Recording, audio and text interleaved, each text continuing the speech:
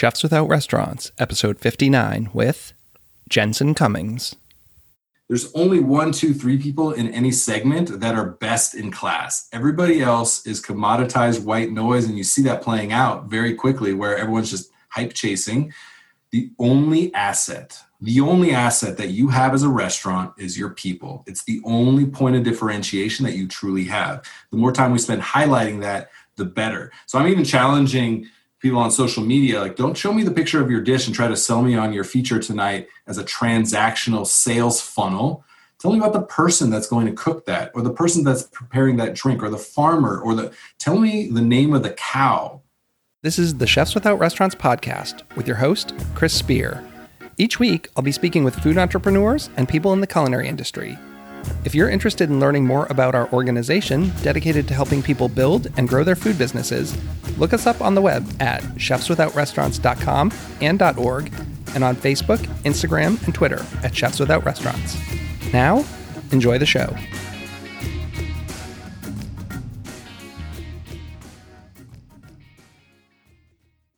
This week, I have Chef Jensen Cummings, the creator and host of Best Served Podcast. On his show, he talks to hospitality industry leaders to learn about the trials and triumphs of their lives and careers. A fifth-generation chef restaurateur, Jensen has run acclaimed kitchens, owned restaurants, developed concepts, and now is focused on evolving the restaurant business model and storytelling through his hospitality strategy brand, Best Served Creative. Jensen's really interested in sharing the stories of people in the hospitality industry who are the unsung heroes. Amazingly, he's done a live stream podcast every single day since COVID started the second week in March. I try to get 1 episode out a week, sometimes 2. I can't imagine doing 7 episodes a week. He's had some amazing people, and if you haven't heard the show, you should go check it out. He does live streams via Facebook, and he also has an audio podcast, which you can find on all podcast platforms. Today's episode isn't really about podcasting. It's about restaurant culture, investing in your people, chefs and branding, and the evolution of the hospitality industry. I think he is a great voice in the hospitality industry. He has some really great ideas about the future of this industry, and I think everyone should check out his show. So I hope everyone really enjoys this, and please leave comments or shoot me any messages with your thoughts.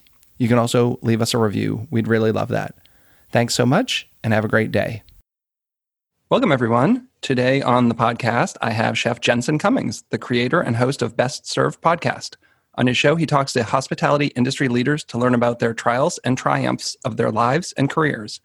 A fifth-generation chef, restaurateur, Jensen has run acclaimed kitchens, owned restaurants, developed concepts, and is now focused on evolving the restaurant business model and storytelling through his hospitality strategy brand, Best Served Creative. Welcome to the show, Jensen. Thanks for having me on, Chris. Yeah, thanks for coming on. So I get to interview the master interviewer today. I tell people I'm not an interviewer. I'm a conversationalist. I'm not smart enough to even write down questions. I started writing questions the past few months just to make sure that I'm on track. You know, when it started, all of my guests were people I knew really well. So it was more conversational. And also I think the environment of live versus online is very different. So when I started the show, we were all in the same room. Often we were at a brewery. So we have a brewery in town, Jugbridge, and they were hosting us for so many months. So you'd sit with a pint, you relaxed a little bit, and you just had conversation around a table. And now I'm getting guests, you and I have never met face to face. So you have guests who you don't know as well, and you don't have the alcohol involved. So sometimes I make a few notes just to make sure we're on the right track. See, like I said, you're smarter than I am, so I appreciate that. So why don't we jump in a little bit about your backstory? So what's your history with cooking and culinary arts? Is it something you've always done and loved and saw a culinary career from a very young age? It was a young age, but not kind of the high school journey that a lot of people we talk to, they're like, I was 12, 13, 14, needed a job or was into, cooking. It's always been a part of my family. So it's always been something we've been connected to, fifth generation chef restaurateur, throw out there because legacy is super interesting. It's very polarizing. And so I throw it out there just so I can have a conversation about it, what that means to me. fifth generation. I mean, we opened our first restaurant in 1900 in Little Falls, Minnesota, called La Fond House. That was like great-great-grandfather, great-grandfather, and grandfather had bars, mostly bars and some restaurants in San Francisco. And then my dad's three younger brothers all own restaurants kind of spread across the country. So when I was 17, graduating high school in San Diego, one of my uncles says, why don't you come out? I was a little bit of a troublemaker. And that's not surprising when you think of the archetype of people that work in the restaurants. So come out to my restaurant in Ames, Iowa, where Iowa State is, for the summer, wash some dishes, cook a little bit, chase college girls. I was like, well, yeah, that sounds great. Let's do that. And right away, I mean, shift 1, shift 2, I was like, these are my people. It was the pirates on the pirate ship, the band of rebels, the island misfit toys. I was like, this shit is crazy. And, the hazing, all of it. I just loved it. I was super enamored with it. And, roomed with 3 other guys that I cooked with. And so it was just all encompassing at that young age, very moldable and vulnerable in that time. And I just took to it and had a knack for it. Within a year, went from the dish pit to like running the line because I was just all in. Every shift, pick up every extra shift, first one in, last one out. Even as hungover as we were every day doing that. So I very much was like in it 100% and kind of found my way working that way. And this was a sports bar called Wallaby's Bar and Grill in Ames, Iowa. It was my first job. And it's like USA Today's number 35 sports bar in the country. Like we made everything from scratch. And you talk in a college town, Kansas versus Iowa State basketball or Nebraska versus Iowa State football, it's like religion in the Midwest. I had no idea coming from California. And so, I mean, you do, 5 turns, like with a 5-man line. It was insane, absolutely insane. And I loved it. Yeah. When I was in college, we had a pub on campus and I had to work there for my, work study. Sure. And we were a big wing bar and man, there is, I still have nightmares about wings alone and just like the cleanup. And I was always trying to, we closed at a relatively decent time and still I would try to like leave there and go out to a club. And in hindsight, I see why I was single because you'd show up to the club smelling like chicken wings, at midnight or something like that. I'd go and do like the bird bath in the bathroom, but you still can't get that wing smell off. My wife, Betsy, who I met there, she actually worked at one of my uncle's restaurants and she said, I can tell which restaurant you were working at by the way that you smelled. So there was like a different kind of aroma. The one restaurant where we had the wood fire grill, you smelled like this. The one restaurant, where you had a lot of things going in the fryer, you smelled like that. The restaurant you were on the fish station on the French top, basting fish like a madman, you always smell like fish and butter, And so, the aromas that you're talking about, they stand out for better or worse. Yeah, you always know who works in the food industry when you get in their car. Yeah. Did you end up going into culinary school? I went to culinary school maybe 4 years after I got into the industry. And this is an interesting topic. I don't know why I did. And people ask me, is culinary school worth it or not? I tell them, yes. The answer is yes to both of those questions. Is it a waste of money and time? Yes. Is it worth it? Yes. It really depends on what you put into it. What's interesting is I don't remember much about the techniques that I learned, the mother sauces of French technique. Like I'm never going to cook cordon bleu or chicken cacciatore ever again. Like those things don't matter. Absolutely. Is it dated in that way? Yes. Yet the relationships that I have coming out of that, they're pretty fundamental to kind of who I am in the industry. And so it's humans. It's humans in communication, Chris. Every single time I tell people, chefs without restaurants, right? I'm not in the kitchen anymore full time.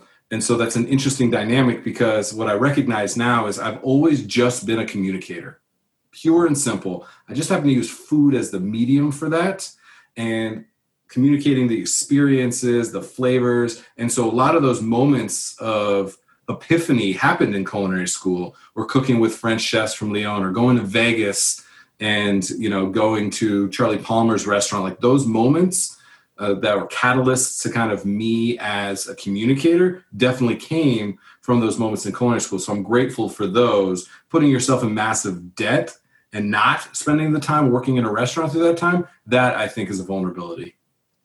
Yeah, definitely. It changes so much. People ask me, it's like, I went to culinary school from 1994 to 98 and the world was very different. When we got the internet, like very briefly, like 1995, I remember, but it was just messing around on AOL. Like you couldn't watch a master class with Massimo Bottura. You couldn't read 5,000 cookbooks from the world's best chefs. Like everything was very different. And I grew up outside of Boston in a smaller suburb. Like we didn't have a dining scene. There was no like place to go stage or whatever. I didn't even know that concept. So, today I can say, well, yeah, that makes sense for you to not go to school or to go to school. But, it's really hard to look back on what I did. It's what worked for me. Today, I don't think personally I would do it. I would find a different way. But again, everyone's different. I also don't think I was mature. At 18 years old, I didn't have the maturity. And I think 4 years in school, I grew a lot, and that helped as well. I think what you're talking about is an interesting concept when there's this generational speak, right? I think about today, there's a lot of finger wagging of kids these days aren't as committed. They're not this, they're not that. They don't work as hard, all of these things. I don't know that that's true. Are there people like that? Yes. Were there in our generation and before? Yes. There's always lazy people in every single generation. What's happening is, I thought getting a plate thrown at my head was a badge of honor.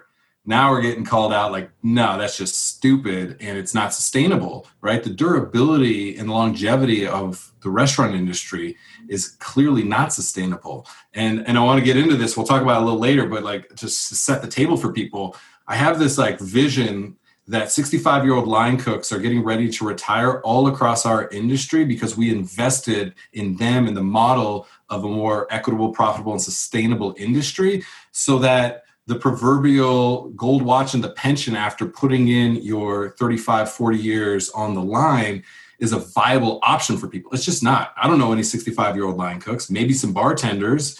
It's just not built for the long term. And I think that's a huge, again, vulnerability for our industry. And so we're pointing fingers at kids and they're going, no. I want to have something that both I'm passionate about and can work in forever, whatever that is for my career. And we don't like it, right? And we're not investing in that. And we're still, haggling about $12 or $13 an hour. It's crazy. We need to think about reinventing the model of restaurants because it hasn't been altered. The fundamental model of a restaurant hasn't been altered in over half a century. What other industry has not had to get disrupted massively and be a completely new iteration of itself? Not many that still exist, and we need to pay attention to that. I mean, I'm not seeing a lot of 40-something line cooks, let alone 65. I mean, that's the whole thing with Chefs Without Restaurants. I talk about chefs aging out of restaurants, around this age. I mean, I'm 44. And it was just like, I had been an executive chef since I was in my late 20s. I had moved up pretty much as far as I was. I was a corporate executive chef. I'd kind of reached the top in my company. I didn't want to be a general manager. Like, that's not what I was interested in. And I didn't see any growth plan. And then the whole personal chef thing, it's like, it's not that it's easier. It's easier in a lot of ways. It's a better work-life balance, in my opinion. But I started doing that on the side 10 years ago, and I've been doing it 4 years. But I've just seen over the years more and more people seeing that as an option. Like, oh, I can just go basically like have my own restaurant that I take to people's homes, and I don't have to work 80 hours a week, and I can make decent coin. And just seeing more of these people getting out of the restaurant industry or getting out of restaurants, not being line cooks, executive chefs tied down. They've got a food truck. They're a caterer. They work in R&D. I mean, my whole organization and podcast is dedicated to highlighting those people who aren't working in restaurants. To your point, the gatekeepers have shifted. It used to be you needed the big name chef or even somebody like us. Like, I remember Tag Restaurant, when Tag Restaurant opened in Denver under Troy Gard and the Larimer Group, was a big moment, 2009. I remember being the chef de cuisine there and having the number 7 guy down from me come from being executive chef somewhere else, because we were like an incubator for some of the best talent. And we held, the highest standard. Everyone showed up 2 hours before their shift, unpaid, just to kind of work and siphon some of those superpowers that we were laying out for people. Even in the decades since, that has completely shifted now, where they have unfettered access to any piece of information, any level of training. And so we got to recognize that we're not bringing enough value to the next generation like we used to. We're still romanticizing the fact that we did used to. It used to be like, yeah, you better be the first in and last out if you want that. Now, nobody can promise that anymore. This is a learning opportunity. You get to put my restaurant on your resume, does not hold sway like it used to. And that's a really hard pill to swallow. And I completely understand it.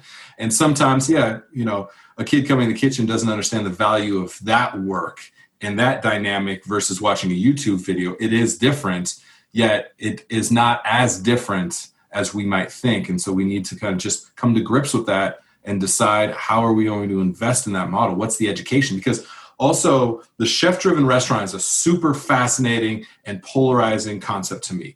One, it created some of the best opportunities that I've seen in the last decade, 2 decades for restaurants, for the food industry. And the open kitchen is one of the ones where no longer were guests just nameless, faceless assholes that sent back food and had weird requests. Now there was a relationship created. And I think that was very powerful. And also, it created the dynamic where people wanted to know who was preparing their food and wanted to connect beyond just what's on the plate. We talk a lot about it's not what's on the plate, it's who gets it to the plate that truly, truly matters. And so that was a huge opportunity. On the flip side, a couple things happened. One is the chef-driven restaurant put a huge stress on the business model. We are the only business where you're actually in 2 completely separate businesses. You're in manufacturing and you're in retail sales. And you think about the downtown corridor of any city, there's the nice shoe boutique. That makes sense. In a high traffic, high rent area, you'd never see the shoe factory in downtown. Yet we put the food boutique and the food factory in the same location. And that puts a huge stress on the financial burden of a restaurant. Our restaurant kitchen started getting bigger and bigger and more money spent on them. So all of a sudden, I did this. I designed kitchen. That's 50% of the space was the kitchen because I wanted all the cool shit. Yet you do not produce one single dollar in the kitchen. Every single dollar that a restaurant produces happens in the front of house. And recognizing that is difficult because it is our passion. It is our product and all that. So, the chef-driven restaurant did that. The other thing it did is all of a sudden chefs became brands, which again, I think there's a ton of value. Yet it also created a dynamic where the chef would all of a sudden be overseeing 4 restaurants, 5 restaurants, 9 restaurants, right? And we still were thinking about when you were side by side with the chef, the value there was clear. You were going to get the most value of working side by side with them. The reality is the return on investment for somebody saying, I'm going to show up 2 hours early before my shift is diminishing because now you're working with the number 14 person down the totem pole, yet for the chef and the company, they still think of it as the incubator like it used to be, and it necessarily isn't that way anymore. So that's a huge challenge. And then what happens when the chef moves on too? I mean, I've had this discussion with restaurateurs, you don't always have this thing where the chef is part owner, but you build this empire or even just one restaurant around your chef. When that chef leaves or if they leave, that can be problematic. And I had this discussion with people in context of the dining scene here where I live. There are very few chefs who are known. And I always felt like the chef should get more credit. And when I was talking to someone who's the owner, he said, yeah, but the problem with that is if that chef leaves, we're screwed as an owner. I can't have everyone know that Chef Joe is the chef and they come here for Chef Joe because if Chef Joe gets a better job, Chef Mike needs to take over. In Frederick where I live, we have Volt. It's Brian Voltaggio. But other than that, I couldn't name a single chef with the exception of like 2 downtown. And I always thought that was weird because when I go to big cities, you go to DC, I'm eating at, this restaurant because I like this chef. Every single restaurant I go to in big cities is because of the chef and that brand. But in the smaller cities, you don't really know who the chef is for the most part. I think what you're talking about brings up an important part of brand. Like your reputation is what your brand is. And so the ability to make sure that that is sound to what the restaurant is, like who you are as a restaurant, why you exist is really, really important. And we talk a lot on the show of like, we want to value and focus on why and who before what and how. We get so caught up in what we do and how we do it. And kind of the chef name brand feeds into that a little bit because you see it often. Very high caliber restaurants when the chef leaves, it's a completely new restaurant because the new chef wants to put their stamp on it. And I think it's important for brands to recognize, like, you need to have your why and your who you serve, who's in the trenches, why you do what you do, very clear, that's unwavering, that never changes. So then you can add on the what and the how, and it doesn't feel like a new restaurant, because restaurants a lot of times struggle with that because they've built so much brand around individuals or what's on the plate. And we got to remember that is fluid, that is ever evolving and changing. And if you are so stuck on that, that's when you get hyped out of the game, because you aren't that anymore for people. But I think if you do a good job, you can grow your people, and then they can be an extension of the brand as much so. Absolutely. Again, going back to DC, we have a restaurant called The Source, and it was Wolfgang Puck's The Source. I would have had no interest going there. Wolfgang Puck's not cooking there. But their chef, Scott Druno, he's not there anymore. He has his own restaurants, but he became the name for the restaurant. He became known to everyone in DC. He was winning awards for best chef in the city and all this. And then it became like, well, you didn't care that Wolfgang Puck was not there. You almost didn't want him to be there. Like, in his own right, Scott got a lot of publicity and notoriety and was doing amazing food. And he's since leveraged that and gone on to open a bunch of other restaurants in the city. And I think a lot of places they can say, like, sure, we're a whoever chef restaurant, but this is the guy running it, and kind of build them up and make him like his own celebrity chef in some right. What you're talking about now is really fundamental to the Best Served Podcast show itself. What I wanted to do when I was reflecting on my own career, I noticed that every time that I thought about a moment in my personal history when I had succeeded, and when I looked at a moment when I had failed, there was a very binary action that happened. It was very simply, did I, as the leader, recognize that I work for my team and invest everything of myself to empower them? Success. Every single time that I took them for granted and thought they were lucky to work for me because I did win the award, I won that competition, I had the articles or the TV spot, fail. Very, very simple, completely binary. And so it's like, I got to focus more on the times that I was able to invest in people. What was it? And the word that came up again and again and again was acknowledgement. I spent a lot of time acknowledging the work that they did. Even when we would do dinners, let's say, a beer dinner, a wine dinner, a farm dinner, I would bring out everybody who cooked, including the dishwasher. I would recognize them and allow them to have the applause because they did more of the work, the end. And that was really important. And other times when I thought, like, you're going to do the job that I hired you to do because I'm the boss, it never worked. And it took me stepping back from the kitchen to recognize that. And I said, we have to spend all of our time acknowledging. And for me, it's time for you to spend some time with some atonement for everybody that you did not spend time and effort on cultivating. And that was a really important part. It's why we've branded them. They call them unsung hospitality heroes, hashtag unsung hospitality heroes, because they're the ones that matter. They are absolutely the ones that matter. And we see this now, 15 million plus all the ancillary, industries that are supported. The number 2 employer of people in this state, in this country, behind the government, right? And we need to invest in that. And so that has been a really important thing. It's like every single episode of the podcast, before we kind of made the pivot to the live video show, we had, a name brand. And they were required, and they loved it, they were required to shout out somebody else. And at the end of each of those episodes, we had that second voice that they acknowledged, little 10-minute piece. And what was actually going to be happening before COVID hit and kind of threw off our timeline and our whole platform was the second voices were going to become their own episode. They shout somebody else out, and we get interconnected across so many more voices than we've ever known. And that's still a big part of the video side of our show, is always we're bringing up other people. In the background, questions that we give people, like, tell us somebody that we need to know. Because I just love being introduced to new people.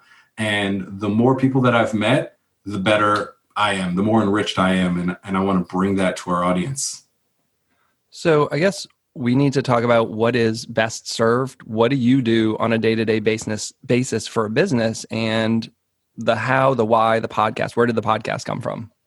So the podcast, again, was kind of my reflection of wanting to spend some time as a communicator in the space of bringing value to those unsung hospitality heroes. And so I just started getting on my phone, having phone calls with people, and doing the audio podcast. Anchor, I'll give a big shout out to Anchor. And I listened to an episode randomly of Gary Vee with Chase Jarvis, and they're like, do a podcast. You have to do a podcast. You can literally do it on your phone for free. I was like, shut up. What?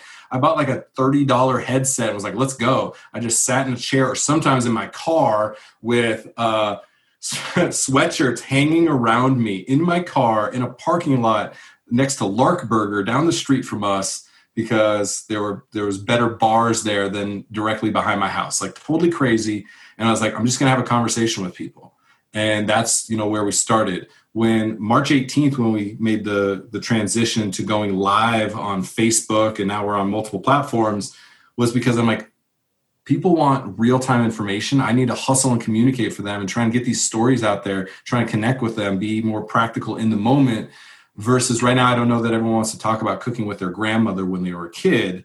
Now we're back to cooking with grandma when you're a kid, because it's fundamental to who we are, I think is an important reflection for us. So that's where we started. And my day-to-day, 200 episodes coming up now in 5.5 months. More than one a day. We have been on every single day, 7 days a week. Have not skipped a day since that time, because everyone else out there is not skipping a day of needing some support, needing some communication, needing to know that they're not alone, needing to know that somebody's out there trying to like make some shit happen for them. So on every day.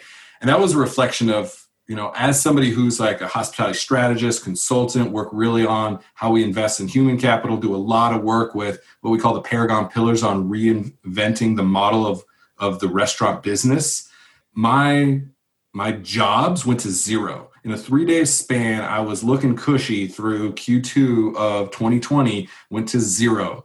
And I was like, wow, we are so vulnerable. And so I'm like, I'm just going to get on and spend every day doing this. And we're about to start monetizing, because I think there's, an opportunity for that in a very different way than a lot of other shows and podcasts are doing that. We're not going to do advertising. We're more like partnering up with channel partners that kind of make sense, that are bringing the most value to the industry and kind of connecting them with the right people, since human connector is like really what we are at scale. So, it's that. It was just like out of desperation saying, well, I don't know what else to do. And it was therapy. I literally needed to talk to other humans every single day so I didn't go fucking crazy. That was it. There was no money in it. People are like, God, you must be killing it. I was like, $0. $0 is how much. And now we have a team, though, of like 6 people, a bunch of like interns that are like crushing it. We have our first paid employee that, is totally crazy. Like, I don't have any money. This show's not generating money. I started investing in Sophie Breaker, who runs the show now, who started as an intern from Johnson & Wales. The Johnson & Wales that's now defunct and closing in Denver, Colorado, because that's a huge challenge for culinary schools right now. Back to your point of, is culinary school important, And I was like, I need to invest in this person because it matters to me. And so, I was like, I have some savings and that's about to be gone, but I'm all in no matter what. I'm not scared of going to zero, because a lot of us are going to zero right now if it means that we can do what we love. Full on hustle mode. I'm with you. If you want to get your show sounding really good, it costs money. Like, you can start investing in not just the microphones and everything, but like getting into editing software and programs online and everything. One of the things I was super successful with is I just launched a Venmo and asked for donations, and I've raised over $600. Like, just last week, an old coworker of mine's like, I'm sending you money today. And he sent me $100 just to like keep the show floating. I talked about doing a Patreon, but that's so much work. Like, what's your tier structure? Like, what do you get? Do I have to start manufacturing shirts and all this stuff that takes more time? And I just said, like, listen, if you listen to the show and you want to support, like $3 would help. And I was amazed at the amount of people who are like, here's $200. But, the same thing, like you said, with talking to people, we've been pretty locked down in our house. My personal chef business went to zero. I had 11 weeks off. And I was like, well, I've got this time. I already had the show because we started in November. And I'm like, well, I'm just going to get on and get as many in the can as I can and just start recording and editing and publishing. And then it gave me a lot more time. I'm tinkering with what the show sounds like. Do I put in a sound clip at the beginning? What's the music sound like? Because I've had time to be able to mess around with that a little bit. And I feel like now I'm hitting the stride, and you start getting I hate to say bigger and better guests because I don't want to disrespect anyone who's been on, but I'm getting more well-known chefs that I can kind of leverage them to then get more guests and more, it starts building the show a little bit. Well, now you've completely leveled up because you have me on the show now. Totally. I wanted to wait. It's like, wow. This was the big. It's basically the number one name drop for you now, and be like, everyone's gonna be like, who the hell are you talking about? It's interesting that you mentioned that because it's something that I'm very aware of. I'm very savvy when it comes to kind of the attention graph and where media goes and how you can kind of capture. And what's it's very interesting is I actually have not allowed myself to do any growth hacking whatsoever, zero. And 200 episodes was the number I said, you have to do 200 episodes where you have no opportunity for anything for yourself, the end. You have to bring complete value and not do anything tactical for an entire 200 episodes. And I thought it would take a lot longer. I didn't realize I was going to stay on this madman trajectory, yet. It was also interesting that I am using the attention graph in one way. I recognize having Ming Tsai or Kathy Gunst or Farmer Lee Jones or Claudine Papin or Edward Lee, I'm totally name dropping right now, on the show gives me the leverage and opportunity for the attention to have Zuri Resendez, Tajai Cook, Amber Graff on the show who nobody's really heard of. Amber Graff is the lunch lady extraordinaire at Bigsby School in Boulder, Colorado, because we have a whole channel dedicated to youth education, school gardens, lunch programs, because it's something very important to me. And I think they're absolutely unsung hospitality heroes. People that are feeding our children are more important than any celebrity chef, the end, right? Yet I know that having those big names on also gives me the opportunity to hold space for the quote unquote unknown names. And I think that's an important distinction of what we're doing is that, at some point I want so much attention that we just talk to people nobody's ever heard of. And I just talk to dishwashers all day, every day. Yeah, no, I feel you. And then an interesting part of that also is promotion, because I've had some well-known guests on the show who I feel like they came on the show, they did the show, and then that was it. Like they wouldn't even retweet when I posted it or reshare or anything. Right. And then you have a dishwasher or a line, I've had people who, nobody really knows. They're probably a cook here in Frederick, Maryland, and they come on the show and they've posted it across their Facebook and their Instagram and whatever. And they are doing double the numbers of downloads of that really well-known chef who's worked in a Michelin restaurant who couldn't even share the show once. So it's promotion as much as anything. So again, respecting all of your guests, they all bring something to the table and you might get amazing more listens from someone nobody's ever heard of. It's that acknowledgement. People are acknowledging that they go, wow, it's about time somebody else recognized how awesome you are. I think it's important. A lot of people have imposter syndrome. Even I was like, are you allowed to be somebody out there speaking on these topics? And I was like, yeah, I am, because they're my experience. And I truly, truly have the intent of caring and bringing value to the people in the industry. And so a lot of people are like, well, I'm not a big name chef. I was like, that's why I want you. I think of Matthew Mack, a lifer line cook, who volunteers for every single event that I've done for, 8 years and is, the quickest to be like, hey, where can I volunteer my time this weekend to go feed people? Yet I know that he's struggling. And just the amount of encouragement from him sharing to his network was amazing to me, because people go, see, you matter. And I think that's an important thing. And look, they don't need my validation. I'm just hoping that I can hold the space that creates the opportunity. Just because I say that you can be on my show, that doesn't matter. I'm just trying to find the opportunity, which is why 95% of the guests on our show have been recommended by somebody else. It's a very important piece of what we do is tell me about somebody else. It's why I have to do so many shows, Chris, is because people are like, cool, you got to talk to this person, that person, that person, that person. It's like, okay, I'm going to figure this out. It might take multiple lifetimes, but I'm game. I'm going to hustle and keep doing that. And it's important. We are now starting to think about, can we get multiple people on talking about a single topic that's really important to them? Because, we're doing this thing. We're doing our versions of Shark Week coming up on specific topics within the industry. And marketing was one of the first ones, helping restaurants understand how to market themselves. And I said, who's out there that you think is creative and strong in the restaurant, food and beverage marketing game? We have 70 something people that we got connected with. I was like, I thought we were going to do one-on-one interviews with 7 people. Now I'm like, okay, 70 people. I don't know that we can do that. Can we get 40 people on? So these are good problems to have.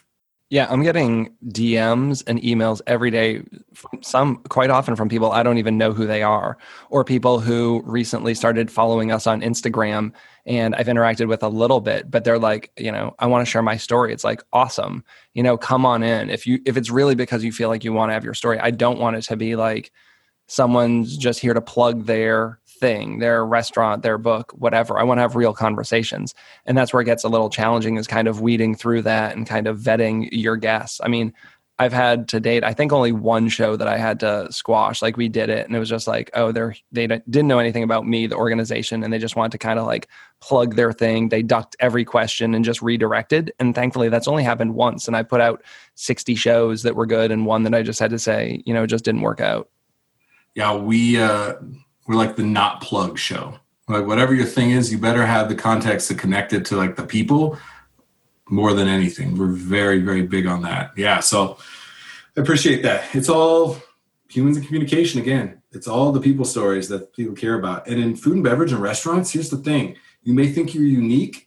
There's only 1, 2, 3 people in any segment that are best in class. Everybody else is commoditized white noise. And you see that playing out very quickly, where everyone's just hype chasing. The only asset that you have as a restaurant is your people. It's the only point of differentiation that you truly have. The more time we spend highlighting that, the better. So I'm even challenging people on social media, like, don't show me the picture of your dish and try to sell me on your feature tonight as a transactional sales funnel. Tell me about the person that's going to cook that, or the person that's preparing that drink, or the farmer, or tell me the name of the cow. And that's the compelling story that I want to like really touch on, because I think social media, we kind of demonize it sometimes. I think it's a huge opportunity for grassroots marketing. We talk about table touches in restaurants, create table touches. Now you don't have 36 tables. You have 2,374 possible tables that you can touch. What story are you telling them, and who are they going to come to see? Who are they going to be excited about? Because again, somebody else has the buffalo cauliflower or the ramen or the fried Brussels sprouts or whatever you think is going to set you apart. If you are the individual number one in that space, amazing. Then you can lean only on the food. Otherwise, you better tell a good story and connect it to people.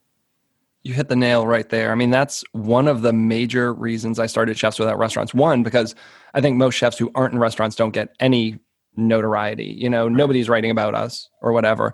But then just continuing on, is I'm so irritated with a lot of the influencer stuff out there, because it focuses so much on like extreme food and food porn. And there's very rarely photos of chefs, restaurants, whatever. These people go into this place, they get this 4-decker burger, they take a photo, they probably throw it in the trash and they walk away. But like, where is that story? Like, where are the people, where are the influencers who are highlighting the chefs and the cooks behind the scene on that? And just going to events and watching these people, it's like they almost don't even know how to interact with humans, because I see them come to like a food festival and they go up to a table and there's a chef there and like they barely even look them in the eyes and say thank you. Like, they come over with the camera and they take pictures of the food and then they just grab it and then they take pictures of the food and they eat it and they walk away without even recognizing that there's like a human right in front of you who made that food and served it to you. And I just find that so annoying. And like, what is the opposite of that?